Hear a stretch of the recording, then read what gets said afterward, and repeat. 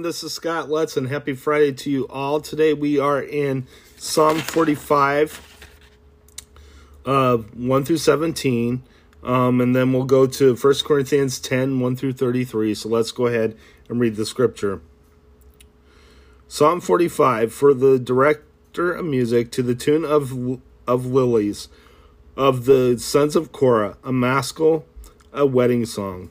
My heart is stirred by a noble theme as I recite my verses for the king. My tongue is the pen of a skillful writer. You are the most excellent of men, and your lips have been anointed with grace, since God has blessed you forever. Gird your sword upon your side, O mighty one. Clothe yourself with splendor and majesty.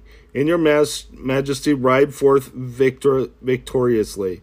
In behalf of truth, humility, and righteousness. Let your right hand display awesome deeds. Let your sharp arrows pierce the hearts of the king's enemies. Let the nations fall beneath your feet. Your throne, O God, will last forever and ever. A scepter of justice will be the scepter of your kingdom. Your love, righteousness, and hate wickedness. Therefore, God, your God, has set you above your companions, by anointing you with the oil of joy.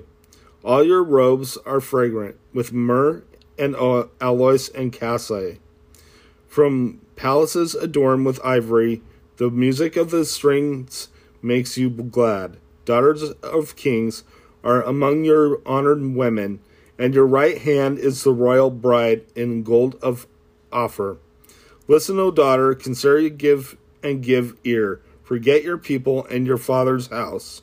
The king is enthralled by your beauty. Honor him, for he is your Lord. The daughter of Tyre will come with a gift. Men of wealth will seek your favor. All glorious is the princess within her chamber.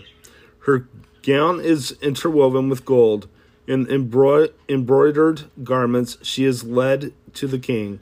Her virgin companions follow her, and are brought to you. They are led in with the joy and gladness. They enter the palace of the king. Your sons will take the place of your fathers. You will make them princes throughout the land. I will perpetuate your memory through all generations. Therefore the nations will praise you forever and ever. Let's go ahead and head to your New Testament reading.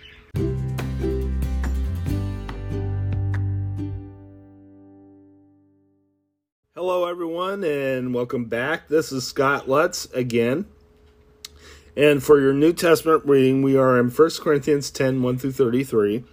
Warnings from Israel's history will start us off. Let's go ahead and begin and read the scripture. For I do not want you to be ignorant of the fact, brothers, that our forefathers were all under the cloud of that they are all passed through the sea. They were all baptized into Moses in the cloud and in the sea. They all ate at the same spiritual food and drank the same spiritual drink, and they drank from the spiritual rock that accompanied them, and that rock was Christ. Nevertheless, God was not pleased with most of them. Their bodies were scattered over the desert. Now, these things occurred as examples, to keep us from setting our hearts on evil things as they did. Do not be adulterers, as some of them were, as it is written. The people sat down to eat and drink and got up to indulge in pagan revelry. We should not commit sexual immorality, as some of them did, and in one day 23,000 of them died. We should not test the Lord, as some of them did, and were killed by snakes. And do not grumble, as some of them did, and were killed by the destroying angel. These things happened to them as examples of were written down as warnings for us, on whom the fulfillment of the ages has come. So if you think you are standing firm, be careful that you don't fall. No temptation has seized you except what is common to man. And God is faithful. He will not let you be tempted beyond what you can bear. But when you are tempted, he must also provide a way out so that you can stand up under it. Idle feasts and the Lord's Supper. Therefore, my dear friends, flee from idolatry. I speak to sensible people. Judge for yourselves what I say. Is not the cup of thanksgiving for which we give thanks a participation in the blood of Christ? And is not the bread that we break a participation in the body of Christ? Because there is one loaf, we who are many are one body, for we all partake in the one loaf. Consider the people of Israel. Do not those who eat the sacrifices participate in the altar? Do I mean then that a sacrifice offered to an idol is anything, or that an idol is anything? No, but the sacrifices of pagans are offered to demons, not to God, and I do not want you to participate with demons. You cannot drink the cup of the Lord and the cup of demons too. You cannot have a part in both the Lord's table and the table of demons. Are we trying to rouse the Lord's jealousy? Are we stronger than he?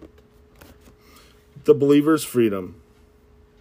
Everything is permissible, but not everything is beneficial. Everything is permissible, but not everything is constructive. Nobody should seek his own good, but the good of others. Eat anything sold in the meat market without raising questions of conscience, for the earth is the Lord's and everything in it. If some unbeliever invites you to a meal, and you want to go, eat whatever is put before you, without raising questions of conscience. But if anyone says to you, this has been offered in sacrifice, then do not eat it, both for the sake of the man who told you, and for the conscience sake. The other man's conscience, I mean not yours. For why should my freedom be judged by another's conscience? If I take part in the meal with thankfulness, why am I denounced because of some I thank God for? So whether you eat or drink or whatever you do, do it in all and for your glory of God. Do not cause anyone to stumble, whether Jews, Greeks, or the church of God, even as I try to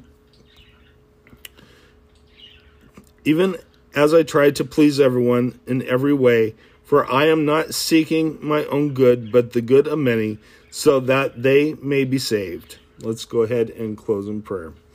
Dear God, I just praise you. I thank you for everything you've done. I just ask, Lord, that you help us to be good examples for others, Lord, so that they will be saved. In Jesus' name, amen. God bless you. Have a good day.